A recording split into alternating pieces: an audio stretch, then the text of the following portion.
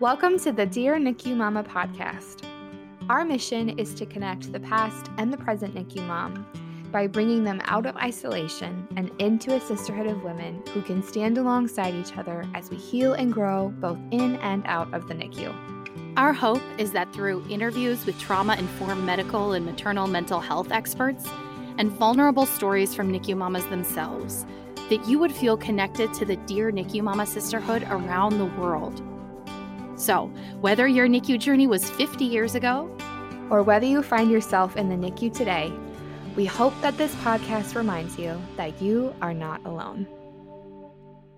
Hi, friends, and welcome to the Dear NICU Mama podcast. It's your hosts, Martha and Ashley. Yay! The crowd goes wild. Did that sound great?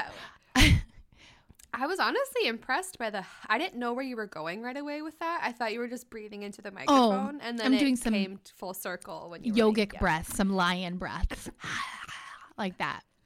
I wish everybody could see your tongue when you did that face.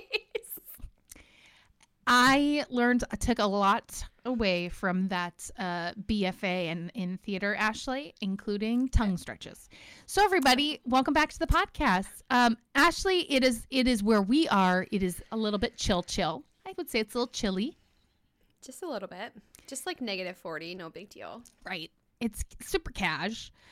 We're all in the middle of cold and flu season. So mamas, friends, wherever you are at in that journey, please know that you are not alone. We are with you. You're going to make it through. We're all going to stand together. We will let you know when we see children's Tylenol in stock. I was just going to say that. Of America. So I was just going to say that. Welcome. So today, Ashley, the listeners will know we will often interview experts in the fields of neonatology, maternal mental health, obstetrics, and then other times we'll get to interview mamas from around the world about their NICU journeys and talk about different topics. Today, we are having a very special roundtable episode where we have incredible members from our community here to talk about a beautiful topic, which is family planning, how we talk about growing our families after the NICU and all the different parts of that. So welcome to Kendra Locke and Sarah Camarina, friends of the podcast and of our hearts forever. Hello. I'm so excited to be back with you ladies. Hey. I don't think we're supposed to say that anymore, but anyway, I'm glad to be back. I'm not in -40. It is a cloudy 59 degrees positive in Phoenix, Arizona. So I will just look out my lovely window and enjoy the clouds. But I'm happy to be back, guys. We'll just live vicariously through you and your beautiful swimming pool patio backyard. Ash, do you want to talk about the impetus for this episode and like the topic of the season, the theme of the season of family planning and growing our families? Yes, for sure. We kind of decided on this theme of growing your family after NICU and this idea of family planning. And we did this because one of probably the most common questions that we see in our private Facebook group and on our Instagram is A, how do you know if you're ready? B, how do you do it again? And C, what if you never feel ready to do it again? And so we wanted to dedicate a whole season, and to be honest, we could probably dedicate many seasons to this topic because it's such a multi-layered conversation, and depending on your journey, this decision for your family will look different, but we wanted to have a few different conversations, both with specialists and with mamas themselves, to just talk about it because sometimes you just don't know until you hear another mom's story. Yeah. And so no matter where you are in your family building journey, whether that is we've made a decision, we know what's next for our family, or you're still kind of in that limbo, we hope that these conversations really give you just a glimpse into other mamas' hearts and just bring some peace to you knowing that you are making the best decisions for your family. Should we kick it off then by maybe going around and doing some quick introductions about each of our individual stories? Yeah, let's do it. Kendra, do you want to take us away? I would love to. So if you're new here or haven't listened to an episode with my journey and Callan's NICU stay, I am a full-term NICU mama to Callan, who we call the Mighty Warrior. and he had a 6-month-long NICU stay. He was born full term. We were not expecting anything. It was a completely typical, if you will, pregnancy, but that just kind of got turbulent afterwards. And he was diagnosed with a chromosomal abnormality that I actually am the carrier of, which we found out about a month and a half into our NICU stay. So right there, our family building journey, how do we say that? Family planning, we'll say that. It changed dramatically in that moment. The day we found out that I was the carrier was the day that so many things changed for us. And yeah, so he came home with a lot of medical needs, and we were not expecting to grow our family by pregnancy after that. We were looking into adoption, and then I spontaneously got pregnant, and that's kind of where this journey took a spin for us, and I can share more about that later. But now we have Nora after Callan and after a miscarriage. And they're like the cutest duo ever. It's so fun seeing them together. They're really beautiful siblings, and also wild. Very wild. And Callan looks 16 years old lately. I don't know what it is, but every time you post a picture and he's smiling, I'm just like, how did he get so old all of a sudden? I know. We're wondering the same thing. He'll be 6 in July, and 6 is weird. Like 5 is monumental, but 6 is like, okay, what is that number? Yeah. I don't know. You're getting old. Yeah. So true. And all I can think of is when he was just like, when we first met him, he was just like a little meatball, you know? He was so cute and so round and cherubic. I don't know what that word is. Now But he's this long bean that I have to try to figure out how to carry. And Yeah. With great hair. A great head of hair. Great hair. Literally Tyler's twin, too. Can we just say that? They look identical. Yeah. Sarah, how about you? Can you share a little bit about your journey and sweet, sweet Connor? Yeah. Similarly to Kendra, if you haven't listened to all the old episodes, I've shared a little bit about Connor before, but my son Connor was born at 23 weeks and 4 days. We spent 115 days in the NICU. No one to this day was able to give us a definitive answer as to why I went into labor early. So for my husband and I, that has kind of played a role in what our family planning journey looks like. But yeah, I mean that's the short and sweet version. Just having a micro preemie, and then what does family planning look like after that for us? Mm-hmm. So I'm excited to share. Ash, how about you? Who are you? What's your name? I don't remember. Yes. So I am mama to Silas, who will be 4 in January. Mm-hmm. Don't know how that happened, but here we are. So wild. But Silas is my first baby, and he was born at 28 weeks, and due to preeclampsia and HELLP syndrome. And our pregnancy was relatively turbulent as well. I had a subchorionic hemorrhage early on in my pregnancy, and then we were watched really closely because they detected a heart defect quite early on. So for us, and I know we'll get into it later, we are definitely in that limbo stage. There are days when we feel very certain that we've made our family planning decision. And then there's other days where we're kind of like, maybe we should chat about something else. So if there's any moms listening who find themselves in that limbo, know that you're not alone. But that's a little bit about my story. Martha, how about you, my friend? Well, the year was 1800. And no, I have 2 NICU kiddos. I have had 3 pregnancies, and my son JP was born at 25 weeks, and he only lived for 3 days.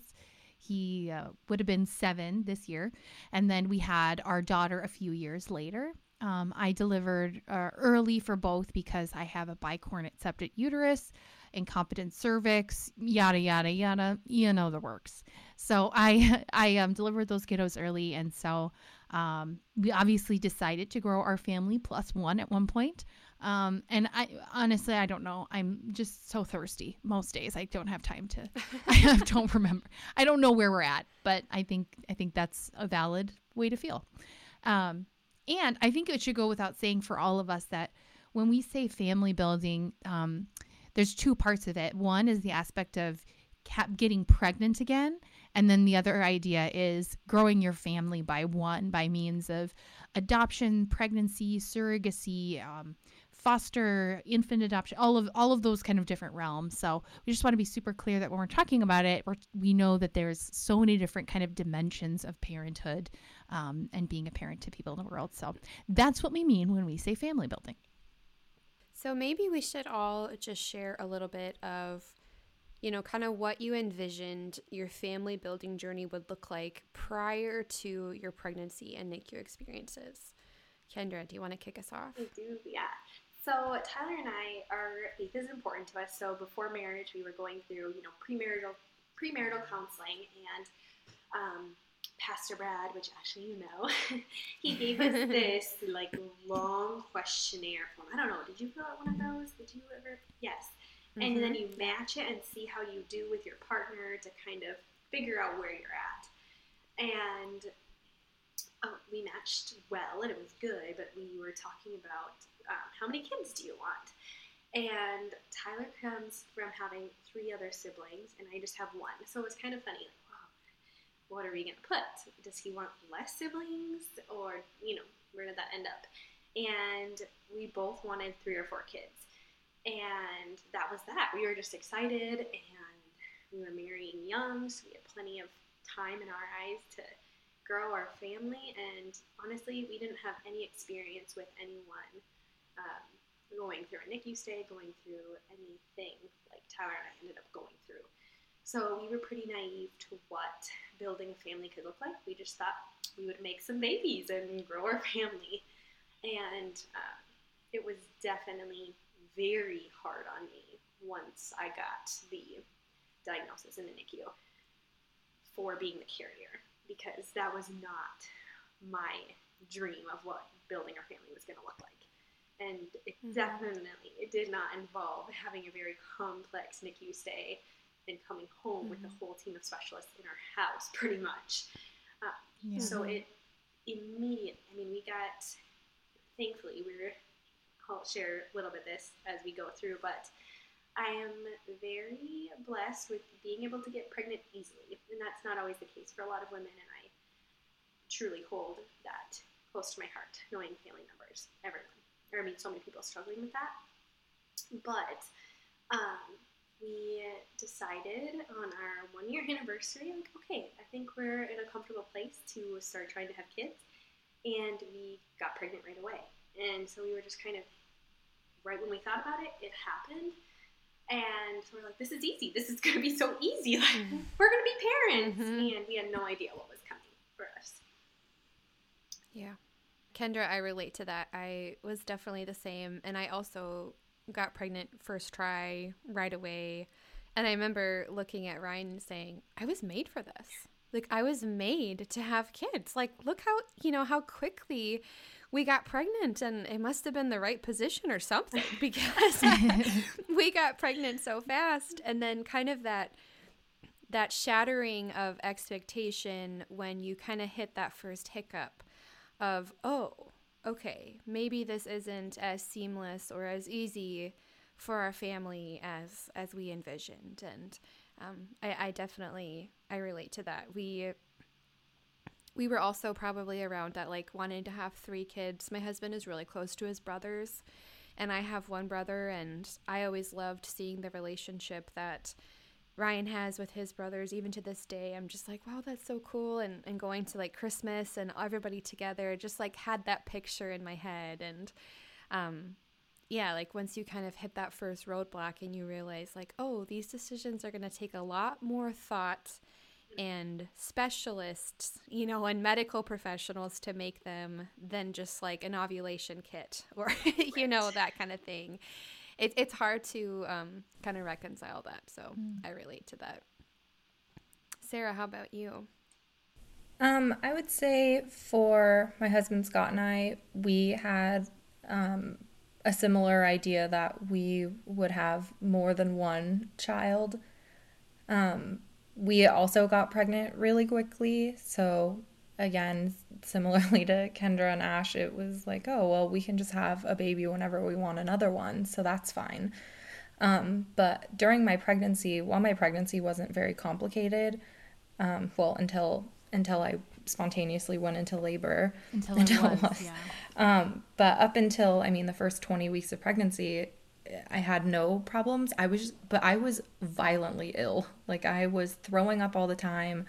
And I got medication to help with that. But I just remember thinking, even during the pregnancy, before all of the stuff happened with Connor, just thinking like, wow, I don't want to have to go through this first trimester again. This has been terrible. Like, this is not what I've seen on the movies and in the TV about what pregnancy is like. Like, I thought morning sickness was you like get up and you throw up and you continue about your day and you're fine. But I was nauseous all of the time, and it was terrible. So that was sort of my first nugget with like, wait, how many kids? There's a difference between how many kids do we want to have in this house and how many times I want to be pregnant. So that was sort of our first, like, well, maybe after we have this child, we can talk about what it would look like to potentially foster kids or adopt. So yeah. So I'm one of 5, and I freaking loved that. I loved having 1,000 siblings. It was it was a nightmare for my mom, I'm sure, but we were just like a gang, just like rolled in and out in a bus, just knocking things over, pulling each other's teeth out. Tooth is not the plural of teeth. But it was just crazy, and I really loved it, and I always wanted to be a mom. I went out to New York City when I was 18 to be an actor and to go to school for that. And everyone thought I was so insane that I was like this 18-year-old who is like so preoccupied with wanting to be a mother. But, I just thought that's what it was going to be. And we got married pretty young too. And we were game for having as many kids as we could have. But we found out pretty quickly that I had some fertility issues, which was all related to the same thing. So went through a couple of years of treatments for that, and eventually got pregnant with JP through those means. So yeah, I think the same thing. Like, you go through that process and you're like, wow, that was really hard to do, and it wasn't necessarily great. There's a lot of anxiety and like physical changes. It's very hard on your body to do for fertility treatments like that. So I didn't love it, but I was kind of at this point, like, when you're going through the fertility journey, it's like Operation Baby. Everything is like, how do we get this baby? It's like, I'm fertile for the next 4 hours, so let's get going. You know what I mean? It's all very surgical, and nothing is sexy about it. It's just, so you have this kind of goal, and I think it's weird how that like overtakes the actual concern of like, oh, what happens when you actually have a child here? It's like a totally different thing. So yeah, that's kind of how I felt about it. But yeah, I suppose now too, the question that follows us up is what changes, like what changed for all of us. And I know for me, it was, we lost JP. And so then it's like, okay, can I do that again? Right. I think for so many people, if you miscarry or you have a stillbirth or you lose a baby, it doesn't even occur to you that could be a reality. Right. So when you endure it one time, you're like, do I have the capacity to endure it again? Can I do it? And so Zach and I talked about it, and we talked with our doctors, and we kind of were like, okay, well, we know we can do it. We can get pregnant, and we want to have a baby with us. So we want to try again. And so we just jumped right back into Operation Baby 2.0, Electric Boogaloo. And it was just like, that's like what took up the next couple of years. So I think we've spent the last, closing in on a decade now trying to figure out how to get our kids here and safely. So it's not until JJ came home and we were like, this is really hard, that we were really talked about, like, what do we actually want? But, You know, that whole idea, what do you want your Thanksgiving table to look like? What do you want your dinner table to look like? You close your eyes, what do you see? On one hand, there's the sadness because there'll always be a missing seat, right? And then on the other hand, there is, you know, and it's dangerous to get pregnant. Can I do it again? Is it safe to do it again? And then also, like, what do we want our lives to look like, you know, too? So that really has changed as well. Both sides of it have changed for us. I wonder if you guys have felt that way too, about like the beginning pregnant and having more kids in your house, if it's changed how you felt about it. Sometimes those feel like two separate decisions. Totally. Sometimes like the idea of getting pregnant and then the idea of like bringing another kid home and having more kids, and then not to even mention like that middle part where there's a potential NICU stay. Like it feels like there's almost three different decisions. Can I handle the emotional, responsibility of being pregnant? That was the first thing my OB asked me. She said, there's a physical risk, but there's also an emotional risk. Do you think emotionally you could go through another high-risk pregnancy? So that was the first question. Then the second was, could you potentially go through another NICU stay? Knowing that he could come earlier, the statistics were in that favor. So it's like, we know what 28 weeks looks like. Are we prepared for 26, for 27, potentially 25? And then the other one of, are you prepared to go through the newborn stage again and all of those things that, you know, so it's like, it feels like there's these almost micro decisions that all end up leading to one answer, but it's like you have to ask yourself so many questions to get to that decision. Every time I feel like Martha, especially now with my recent part of our journey, I feel like you took so many words and feelings just right out of my mind and my heart. You have this way of making me emotional, but then laugh with these little, like, funny comments. And I'm like, ooh, okay, let's hold it together, even though I know this is a safe space and not to hold it together. But no, I agree with so much of what you both have just shared. It's the NICU journey. I mean, I think you probably all can agree there's things in the NICU that you kind of just glaze over. They're not the mundane times in the NICU, but they're kind of the mundane times, right? There's specialness in every day, but there's those that just don't stand out as much as some key moments in your NICU journey. And one of mine that I will never forget is the geneticist coming bedside and telling me, so just like we expected, you are the carrier. Contact us if you ever want to try to have kids again. What? And I've shared this on my Facebook page, so if you're friends with me, you've heard me kind of share this story. But we were in a NICU where it was just bed after bed after isolette, and it was just, the curtains were usually open. And Ashley, did you have experience in that NICU? I don't remember if you were in that when you were in Masonic. Yeah. And there's just no privacy. And she didn't even ask to close the curtain, and she shared this news just right there. And it was, I don't think, like, because it was her job, I don't think she processed how this could impact a very young mother. And that will have, like, forever be a core memory in my mind, and that was the moment that everything changed for us. It wasn't necessarily, I mean, it was everything that Kellen went through, and the fact that every pregnancy I have the risk of passing that on, but it was more so just like, I am the carrier. I have the thoughts of, this is my fault. Everything Kellen went through was my fault. And can I do that to another child? Should we do that to another child? So that moment was what changed everything for us, was me finding out that I was the carrier. Yeah. I think for me, I think the NICU experience, everything that happened with Connor and the 115 days we were in the hospital, was definitely a big part of it. But I also think that something has happened even in the time after that, where, you know, those NICU memories start to fade a little bit, and you go to therapy and you start to heal. Something else has happened with my husband and I, and it was sort of the realization that Connor is a handful.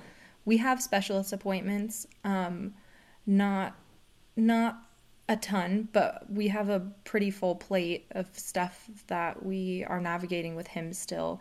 And to be quite frank, Connor is kind of he's a difficult kid. Like, I feel like our whole world sort of revolves around him and his needs and what's going on with his vision, and he's having a hard time at school. And oftentimes we look at each other and we're like, how could we even add one more? Like, this child needs 2 parents. He takes 2. So what are we going to do with, what would we do with another one? But really after the NICU and coming home and experiencing post-NICU hospitalization and all of that trauma, that was when my husband and I really were like, we had this vision of 2 kids maybe. 1 kid isn't going to be that different. It does change the dynamic of our household and what we thought our dinner table would look like. But in all of that time since, I have found a lot of comfort in and routine, really, with it just being the 3 of us. And I am so happy and will scream it from the rooftops that women shouldn't feel pressured to have another child, to give their first child a sibling. Because we need to look out for mom's mental health too. And I was really transparent in my episode with Connor, telling Connor's story, but I had a lot of mental health struggles coming home after the NICU, and I think that also played a big role in, do I have the mental capacity to not the NICU stuff aside, but to parent another child? And I think after everything that we had been through, it was sort of a no-brainer for us to make the decision to say that Connor's gonna be our one and only. Yeah. I think you bring up a good point too of what can feel expected of us.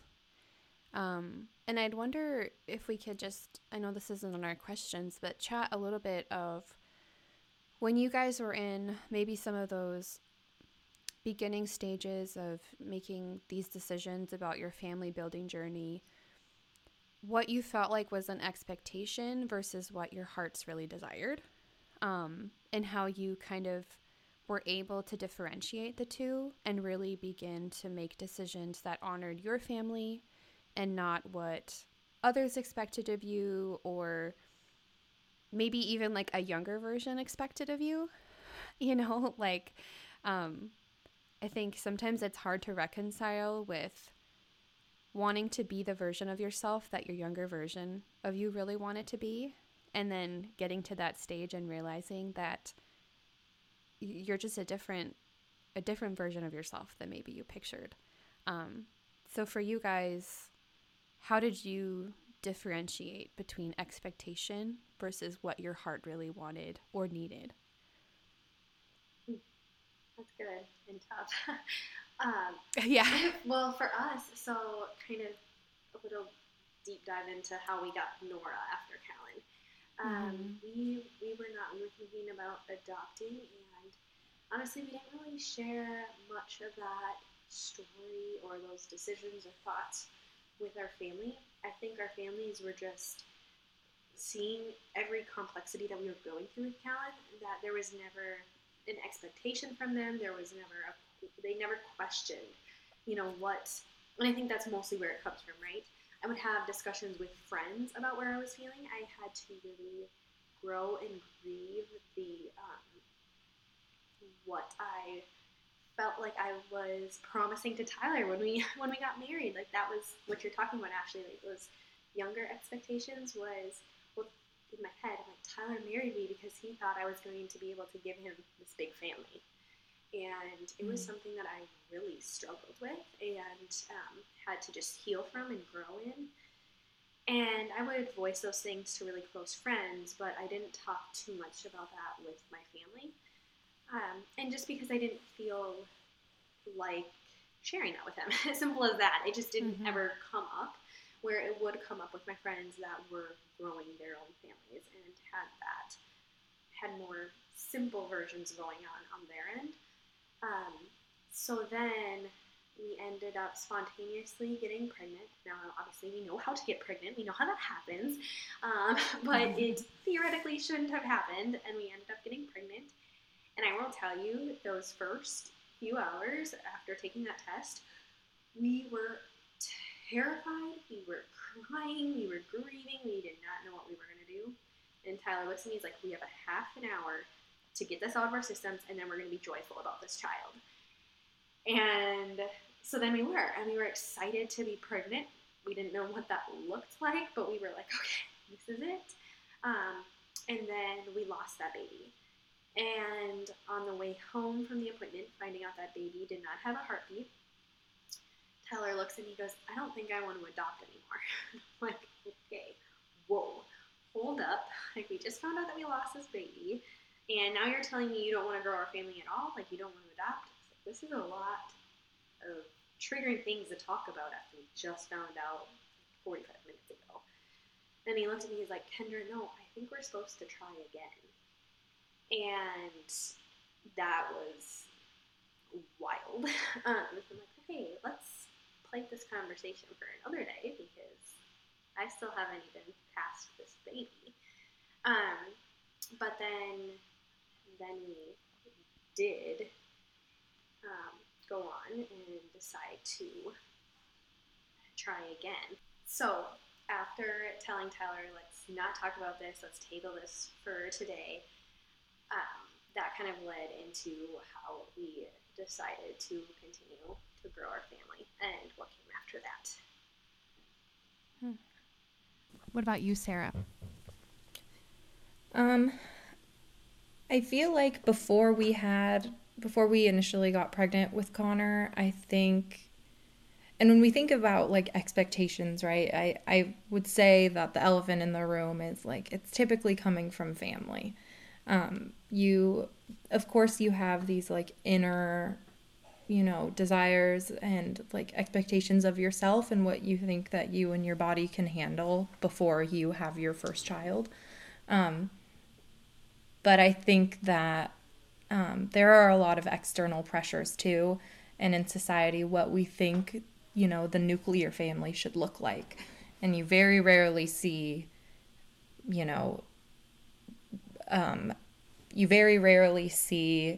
a mom and a dad with one child. That was not something that I saw growing up, hardly ever. Almost everyone I've ever been friends with and I've ever known has had siblings. So this journey for us, deciding to be one and done, and then communicating that to other people and feeling like I had to be really loud about it, because I hated getting the question, well, when are you guys going to have another baby? Well, Connor's fine. Look at him now. He's fine. He's 4, he's healthy, he's fine. And I think as a society, we're starting to evolve and recognize that those types of questions are not appropriate, especially to strangers. But when thinking about the expectations that our family had for us having a larger family,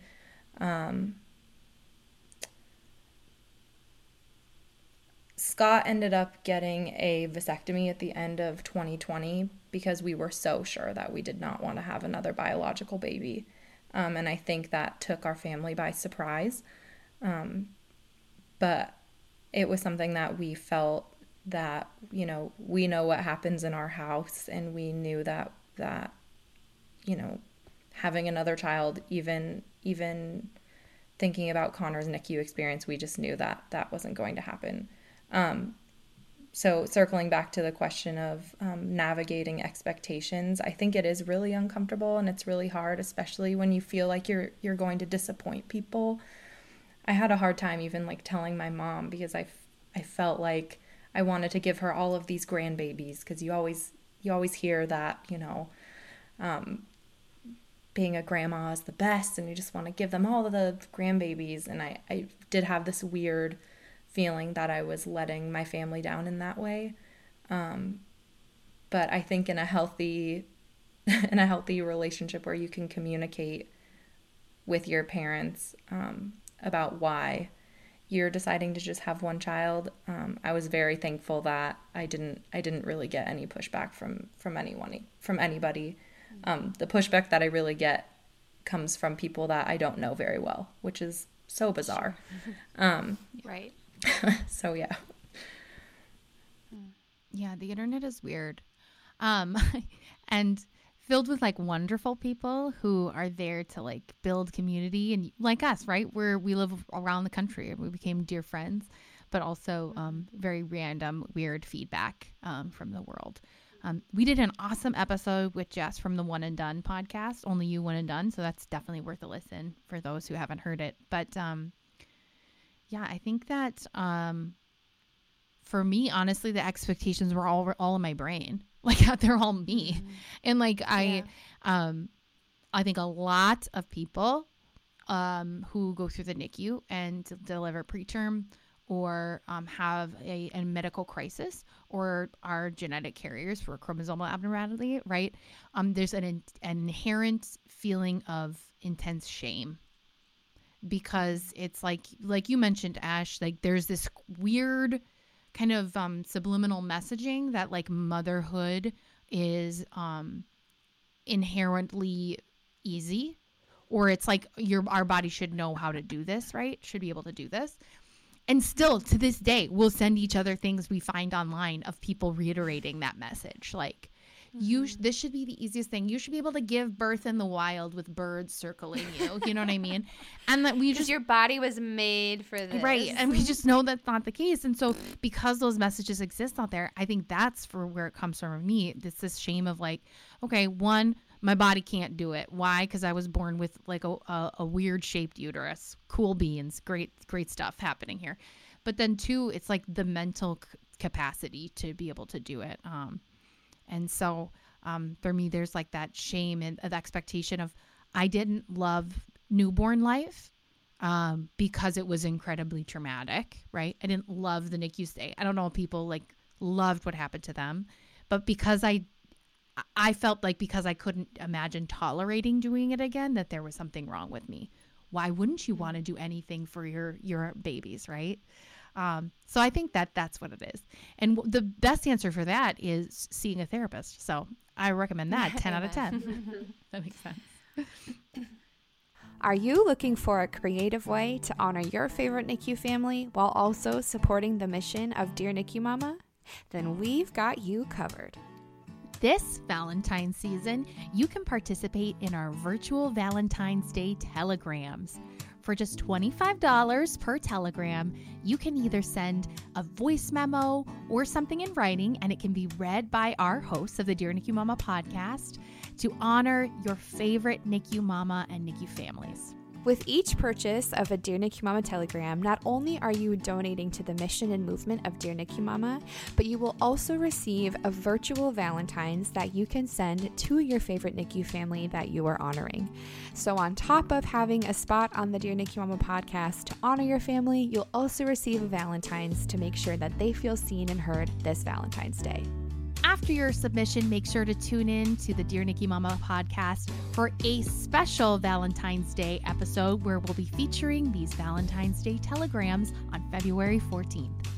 For more information on how to purchase and send a Dear NICU Mama Valentine's Day telegram, head to the link in our bio or dearnicumama.com/telegram. You kind of have to, which is where therapy comes in, and get those tools to really insulate yourself from all opinions when you're making these decisions, because there are so many opinions. Mm-hmm. Even listening to this podcast, we all probably have our own opinions based on our own journeys. And at the end of the day, it requires you and your partner alone looking at your family, making the best decisions for your family.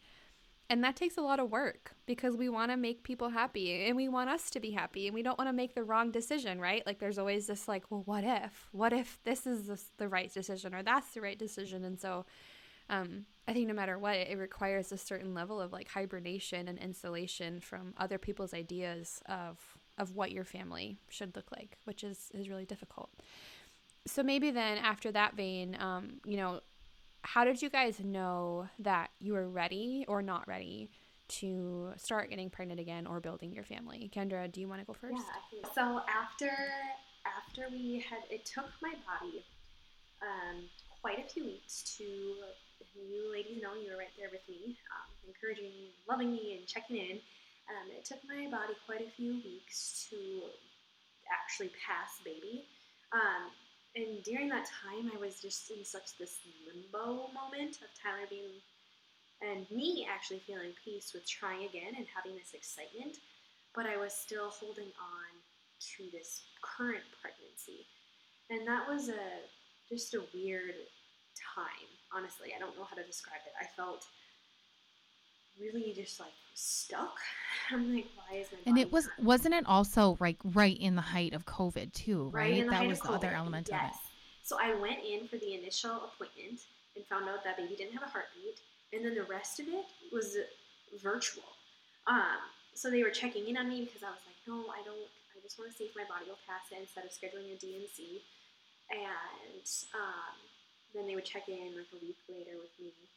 And she's like, would you like me to send, the pills? And I was like, no, I don't think so. Like, I still feel comfortable. And they're like, okay, we'll give you 2 more weeks. Because at that point in time, if I hadn't passed it, then baby would have been inside of me for a risky amount of time. So right there already, it was complicating everything, right? I was almost losing trust in my body because why wasn't it doing what it was supposed to be doing? And I think we can all relate to that in some capacity of like losing that trust of your body. Right. But in that same amount of time, there was a part of Tyler and I that we felt peace and we felt excitement to do something that we never thought we were going to do again. So we came to just a peace in saying, because Tyler asked me, as we were pulling in the driveway on the day that we found out we lost the baby, he said, did it matter to you? Did it matter to you if this baby had Callan's genetic condition? And I was like, no, it didn't. I love that baby. I love this baby so much. And it was in that moment that I think it sat in that as hard as it could be, as it would be to do it again, I was loving that baby. I was excited for that baby. So that kind of stuck with us, and that's what kind of carried us through to trying again. But also, so much has changed since then.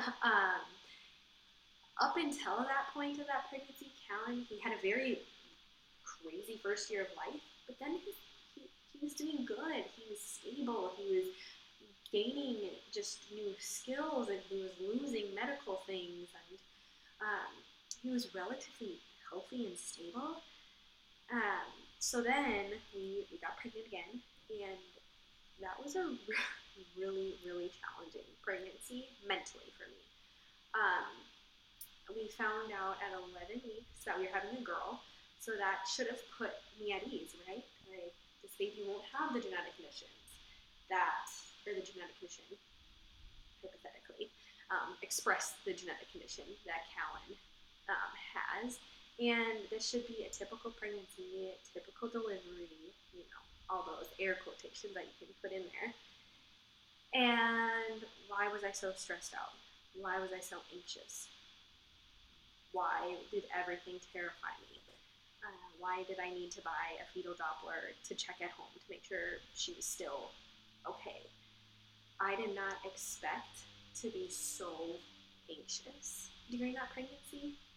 And I think it's because we wanted this so bad. We wanted this pregnancy and a different outcome, and not that we would change anything about Callan. But we would love to change that he didn't have to go through all of that, and that we didn't have to go through all of that. I think that's okay for us to say. Of course, yeah. And so we got through it. I had to start therapy during her pregnancy because it was that hard on my mind. I had super intrusive thoughts, and I don't know what I would have done if I did not go through therapy, to be honest. it would have been a very, very hard pregnancy. It was hard emotionally, mentally without that, so I couldn't imagine it. So if you decide to go through pregnancy after a NICU journey or loss, don't feel bad if you have these anxious or intrusive thoughts. I think it happens to so many people, and don't be afraid to reach out for help, because I felt like I was a little bit ashamed to have to reach out. I thought that I was really great in my healing journey. I thought I was healed. Little did we know, about a year later we would do Healing is Lifelong, and here we are, still healing. Then fast forward, Nora, she will be 2 in February, and this last summer I once again spontaneously got pregnant when I hypothetically shouldn't have. And this time things were so different. This past year of Callan's life was so turbulent. So many hospitalizations, so many ER visits, just so many different things have come up in his life, plus a very fiery little toddler. Sarah, when you were saying things like, I don't, like, this kid, Callan takes probably like 5 adults sometimes to really, there's just a lot of stuff that I don't share about his journey, but he definitely has some really hard days, some really hard moments. And I was terrified. How am I going to be a good mom to another child? This was a dream at one point, but is that okay if this dream changes? And will I still be fulfilled if I want that? If that is no longer the outcome of this dream that we had before marriage or walking into marriage. Every step of that pregnancy, I was praying for peace. I was praying for help, because I'm like, I literally don't know how I can handle another child. I was terrified. I was very terrified. And then we found out that this baby did not have a heartbeat as well at 9 weeks. I should have been 9 weeks. And it was clear that this baby had a genetic abnormality. And there was some aspect about that was relieving. And there were some aspects that made the grieving process really hard, because then you almost envision another little Callan, because with his genetic condition, there are a lot of similarities in all of the boys, because the boys are the ones that express it. So it's almost like I can envision this baby where I didn't have those thoughts with our first miscarriage. So there were some parts of this last miscarriage that were really, really hard in that aspect. And because I was so terrified that entire, 2 months, whatever it was, my OB, Tyler was very adamant, like, I'm getting a vasectomy. I'm getting it done. We cannot do this again. I don't want to risk this again. And I was kind of teetering back and forth, like, are we sure? But with all the peace that I felt sitting with my OB, and she said to me, she's like, Kendra, I think you know your answer if you were this terrified of being pregnant again. And she's a very bold OB. If I didn't have such a connection with her over the past 5.5 years, I would have been like, who are you to say that? But at the same time, I felt a lot of truth in that. And so Tyler has an appointment in January for a consultation for a vasectomy, which most days I would say like 9 out of 10 days I'm really okay with that. But there are those days where I do question, like, are we sure? But kind of jumping back to that question of expectations. During this pregnancy, or this last pregnancy, I felt a lot of shame and judgment in my head, mostly, of what our family's going to think. Like, they see how hard it is for us right now. What are they going to think? They're going to think we're careless, we're reckless. Like, what are we doing? Why would we allow this? And most of that was in my head. But I was very nervous to share with my family. And something that sticks out to me that I, just one of those thoughts, is my dad saying, well, you can't forget about my little man. Just don't ever forget about my little man. And he's talking about Callan. And so much of it was, he was being so honest because he has just this wonderful heart that's so pure for Callan. But in some aspects, it hit really hard because that was my fear after, or with Nora, was, will he get less of me and less of Tyler? Because he deserves everything for us to try to like push him forward and help him exceed and grow. And so I did have those fears this time around of how are we going to do this? How we can still grow and develop if we have another child. But also after having Nora, I realized that your love and capacity has no bounds. It grows and multiplies, and I couldn't fathom it before Nora, but having so much love for both of them, it makes me explode. I'm so proud, and I'm so thankful. It wasn't easy, but I'm very thankful. Sorry, that was really long. There's a lot of parts to this. No, There are. so good. And thank you for sharing about the upcoming appointment that Tyler has, the big V. Yeah. It is a big choice to make. And I think one thing that we haven't all said aloud is like, we are all very young.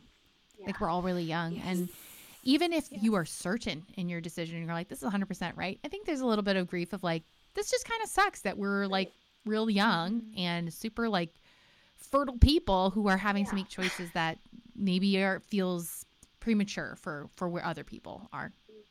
Yeah, definitely. Yeah, there is a weird sense of like, I'm not, the word is escaping me, but like finality of it, where once you have a medical procedure, it's like when women get their tubes tied or when men get a vasectomy, it does feel so permanent. And there is a little bit of grief. I mean, even for Scott and I, maybe not my husband, but he's different. But let's call for him me, in. Scott, what is his name? No, he has screamed it from the rooftop that he thinks that men that don't want any more children should just get a vasectomy because being on birth control is so, it's hard.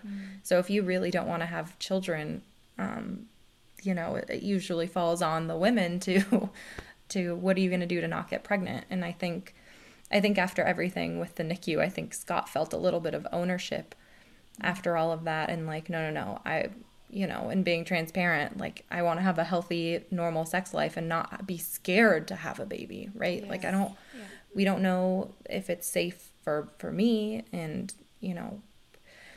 anyway, so all of those things considered, I think that there is definitely some grief about having to make a decision like that.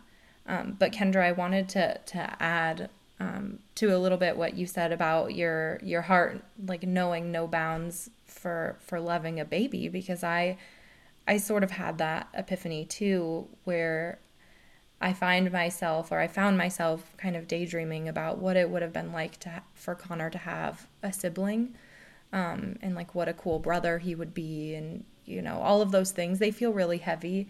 And one of the things that I just like had an epiphany about, like right after COVID, in my hunt of trying to get out of the house, because being quarantined for so long, it was like I need to find something that fills my heart and gets my body moving. I decided to find a club softball team, and I have now, it's already been a year, you guys, can you believe? I have been an assistant coach for a girls' fast pitch softball team, and that feels like I just got 14 more children. I'm like crying hearing you talk about this, Sarah. I love those girls like they are my biological children. And I think that my experience with that has been so profound, because I think that I think family is what you make it. I think that when we think about growing our family and our heart knowing no bounds, I think that it's hard when you decide to do the non-traditional route of growing your family. But I feel like I've hit the jackpot in a way of just finding another community to be a part of. And it is very flattering when I hear that, you know, the feeling is mutual.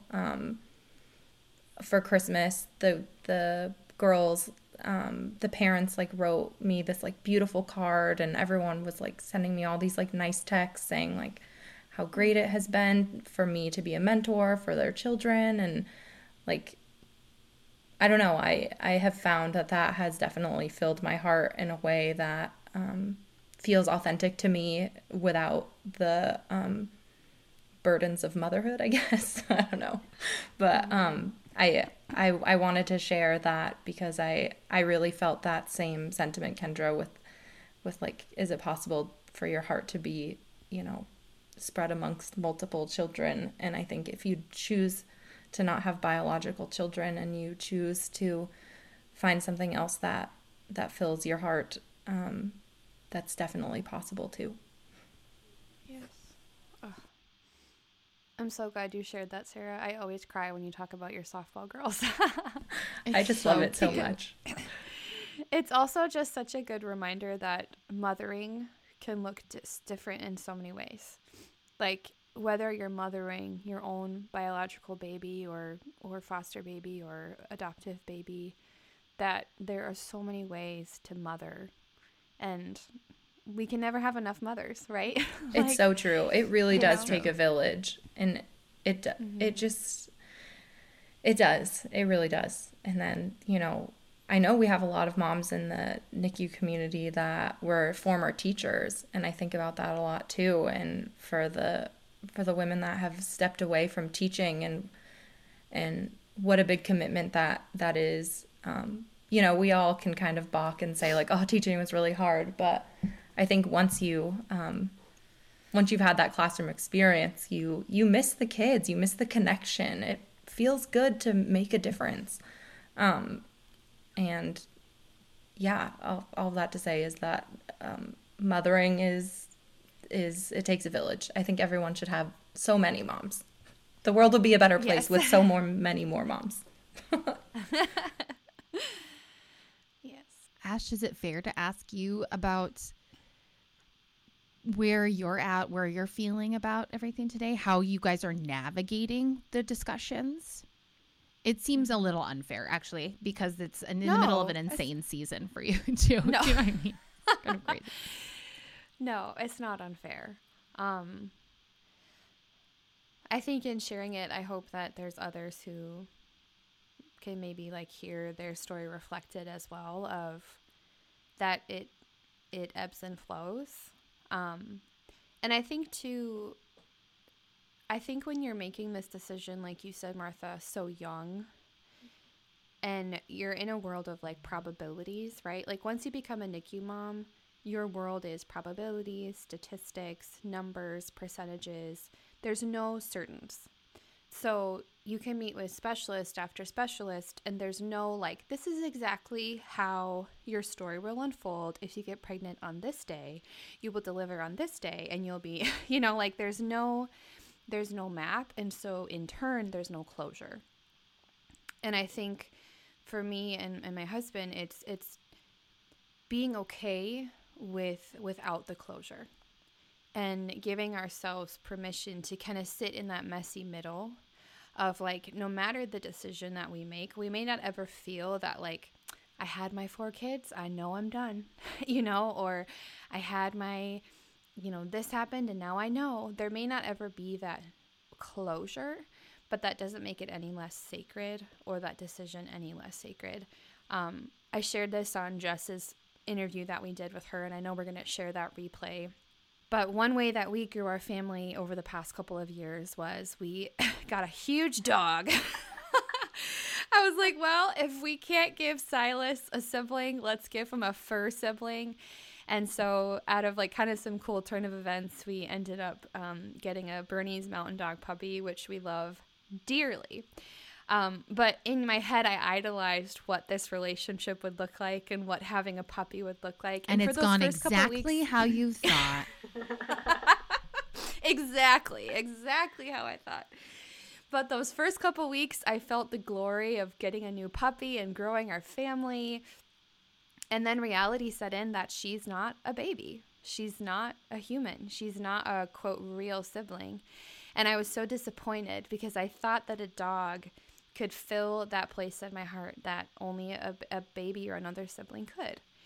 And I like to write, and so I remember writing something that said, what if things are so sacred they're just meant to be held? And so now I'm still in this daily practice of holding grief, of holding that longing, of holding that desire, and just holding it and not trying to figure it out, not trying to fill it, not trying to, have this huge void or distraction or whatever, but just holding it for what it is. It's a desire. It's a longing.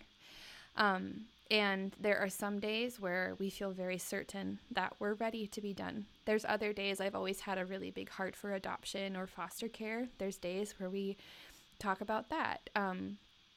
But for me, like Sarah mentioned, getting to serve these NICU moms has felt in a way like mothering. Like I don't call myself, you guys, like my mom, but I call you my mom. But I mean, you're my mom. Having the ability and space to nurture this community is such a gift to me. And I'm so grateful that I'm able to be a mom to Silas and then be a fellow sister to this community and to pour creativity and passion into this community, because you guys are also special to me. And so whether mothering's the word, maybe nurturing is a different word, of just like having the opportunity and the time and space to be able to pour into this other part of my heart that I get to nurture.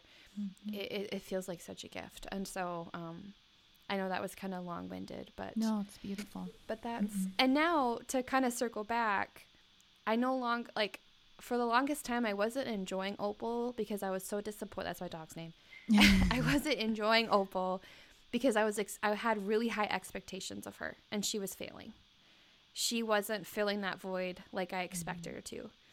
And now that I've been able to recognize that, I enjoy her so much more as this beautiful addition to our family that doesn't have to fill anything. We just get to enjoy her. Mm-hmm. And her and Silas are super close. Like, they are like best friends. So the other day, I was bringing him to daycare, and he's like, we have to bring Opal. She's my best friend. And so it's like, now that I've been able to recognize the gift that she is, she no longer disappoints me because she's not trying to fit a place in my heart that she just wasn't made to fill. Yeah. And so, again, therapy helped me recognize that. But yeah. So can I just say, I love that you were having these like intellectual, like deeply emotional thoughts and discernments about Sweet Opal, and meanwhile she was like, can I have peanut butter? Like, she had no idea this was going on. Yeah, right. She had no idea. Or she's digging herself in the snow. She's like, what? I am supposed to come inside? She's like, oh, did you guys just leave these pavers out here? I just dug up your whole patio. Is that bad? Yep. It's so true. Martha, how about you, my friend? Well, yeah, I have no idea. That's okay. Yeah, I think that my husband is very much, he would like to just be done because it's too much. And I think one other aspect of this is like the financial burden of it all. Yes. We have been set back so much because of, starting back from JP and like a loss of income and having to not be able to work and all this stuff. So it's like this important thing, I think, to acknowledge that there is, being able to get pregnant is a privilege. Being able to afford more children, be able to afford childcare, like in America in 2022 is, it's all part of it as well. And so that part of it makes me deeply sad. But I don't know, I think, I know it'd be super dangerous, but there's like this other part of my brain that's like, how dangerous? We'll see. Yeah. You know what I mean? And then the doctors and Zach are like, very dangerous. Please stop talking about it. And then, then your kids get older and, if you have a kid who communicates with you, they start maybe asking questions about it. I was just sharing, I texted with Ashley this morning. JJ's been asking a lot about why we can't have another baby in the house. She'll be like, the baby can live in my room. I'll share my toys with the baby. She said this morning, I don't know, I won't know what the baby needs if the baby's crying, but if you tell me, I'll get the baby whatever the baby needs. And I was like, first of all, she's just a huge capacity for love. But I wonder where she gets that from. And which is so beautiful. But I get sad. And I'm also, an Enneagram 2. So I'm immediately like, well, maybe I'll just have a baby because she said she wanted it today. And that's not, Zach is like, that's also not good. We should not go by the whims of a 4-year-old for this. The baby will come home and say, can you put her back now? We're done here. Yes, exactly. Yeah. That would not be good. It's like, he's like, this is the same level as her wanting dinner on the blue plate and not the purple plate. Like, let's just not. So, I don't know. I have no idea. And it changes all the time because who knows? I don't think we're quite at the big vasectomy talk yet. We're just not there for some reason. Because also the other thing is life is just so busy. Like, I keep forgetting about it, You keep, it's just kind of this thing that's in the back of your mind all the time. I'll echo what Ashley did too, which is that about having this other thing, this other vocation of life. We talk all the time about DNM, Dear Nikki Mama, being one of our children, right? Because it takes a little, just as much time some weeks, and also grows and ebbs and flows. And I think that I forget that that's also incredibly important, this really important part of my life. And it was JP's birthday 2 days ago, and he will always not be at the table, right? There's always an emptiness that we will feel forever because he's not there. I mean, 7 years is a long time to be without him, but there'll be a time when it'll be 30 years without him, right? And 50 years. How old will I be? I'll be 1,000 years old. But it's very challenging to reconcile this with this family building thing because of JP's life and because of his death. I sent a message to Ashley on Instagram, because I saw her and it resonated with me. And because of that, I have dear friends in Phoenix, Arizona and the United Kingdom. And there's women who, are now dear friends, that we're not even maybe as close with, but they're like bonded for life because of this thing. And like, we're talking about hundreds and thousands of people. And so it's not the same. It's tomatoes, it's potatoes, it's tomatoes and potatoes. It's potatoes and like NASCAR driving. They're not the same at all, but it's, it's something, right? Yeah. Anyway, sorry. I didn't mean to be depressing. No, that's not depressing. I remember. Yeah, sorry. You go, Ash. Oh. Well, I just remember when Silas turned 1, I texted Martha and Kendra and I just said, I wouldn't choose to go through it again. It wasn't a fun thing to go through. Obviously, I'm grateful because it brought me my son. But I said, I grieve thinking about what my life would look like not knowing this community and not knowing you both. And his story and our journey led me to all of you. And I will forever be grateful for that. And you guys are my family. Like Sarah said, you get to define what family is, and I hope that your kids are my son's family, that one day we all get to be in the same room, and when I talk to you guys on the phone, Silas demands the phone because he wants to talk to your kids. And I'm just so grateful that there's this level of vulnerability that we're doing this deep inner work so that our kids don't have to do it. And that they'll get to reap the benefits of this inner healing work and of these relationships that we're building together and the family that we're creating with each other. And when I think of my table, I think of all of you guys at my table too. I think about sharing holidays with you guys and our kids going on trips and, because family is what you make it. So look at that full circle. Look at that reciprocal narrative. You did such a nice job there, Ash. so true though. Which you, Ashley and Martha both know her, but I have a close friend through our NICU journey, and she's going through some health things with herself, and she's a single mom, and she was sharing that she was just having some really hard thoughts, and what would happen if something were to happen to her, and her son doesn't have a dad in the picture, and the only thing I can picture and tell her is that he has us, he has all of us, like, he's our kid too, as though, and I tell her also, that doesn't make any of this less scary, or your tears not valid and your words not valid, but like, also, he's our kid, he's my kid, I think of him as my own, and he wouldn't ever feel, left alone, because we would all surround him, and I think that's what happens when this community comes together. Yes. No, it's so true. Oh, you guys, I just love all of you, and I love this community, and I love all of your kids, and thank you guys all for just your vulnerability and for sharing just really tender parts of your heart. And I hope that to all of the moms listening today, that you just feel empowered to make the right decisions for your family.